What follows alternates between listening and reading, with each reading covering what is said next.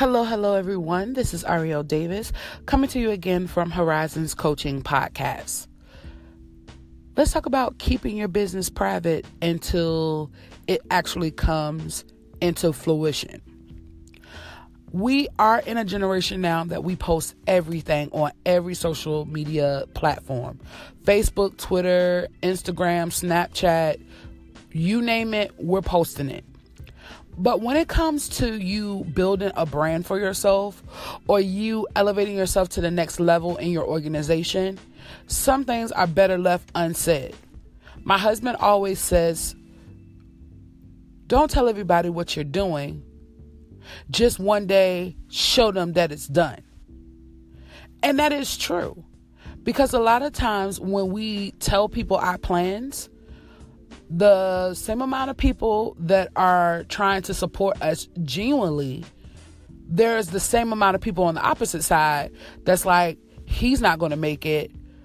That's a dumb idea she came up with. Let me run with that idea since she decided to run her mouth about it, and she doesn't have any plans to make it in an LLC. She doesn't have any plans to copyright that slogan. So let me go ahead and do it. If you keep things quiet to yourself, no one can come up against you and try to steal it. Or if you keep things quiet to yourself, people would not, for lack of a better word, judge you or criticize you when it does not happen. I always wanted to do this coaching business, but I told select people that I know are there for me 100%. And I didn't post it a lot on my social media. I talked about me going to school for leadership, but I never talked about, I'm going to be the biggest, career coach, professional development coach out here. I just said I wanted to start a business.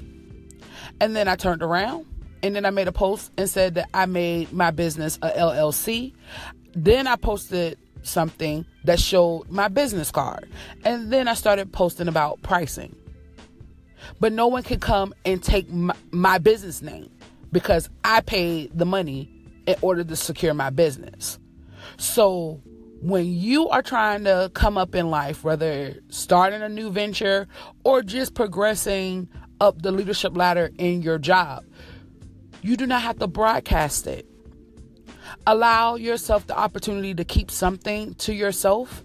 And then when it happens, then show the world. We rather show it than tell it. I know in school we did show and tell where we brought something in and then we told everyone exactly what it was and why it was special to us or what the significance of this item. But we're not little anymore. So what we need to do is start keeping things to ourselves until it actually happens and then let the world see it. Because there are people out here that will say that they support you and will steal your idea or will be the first one to criticize your idea to other people that know you. And if you talk way too much and you never show your results, when you finally do get it up and running, people will not respect you because they feel like you are not a person that's true to their word or effective. So keep all of this in mind that what I said, because we are in a time of social media and it is really hard to stay off social media with the ideas that we're coming up with.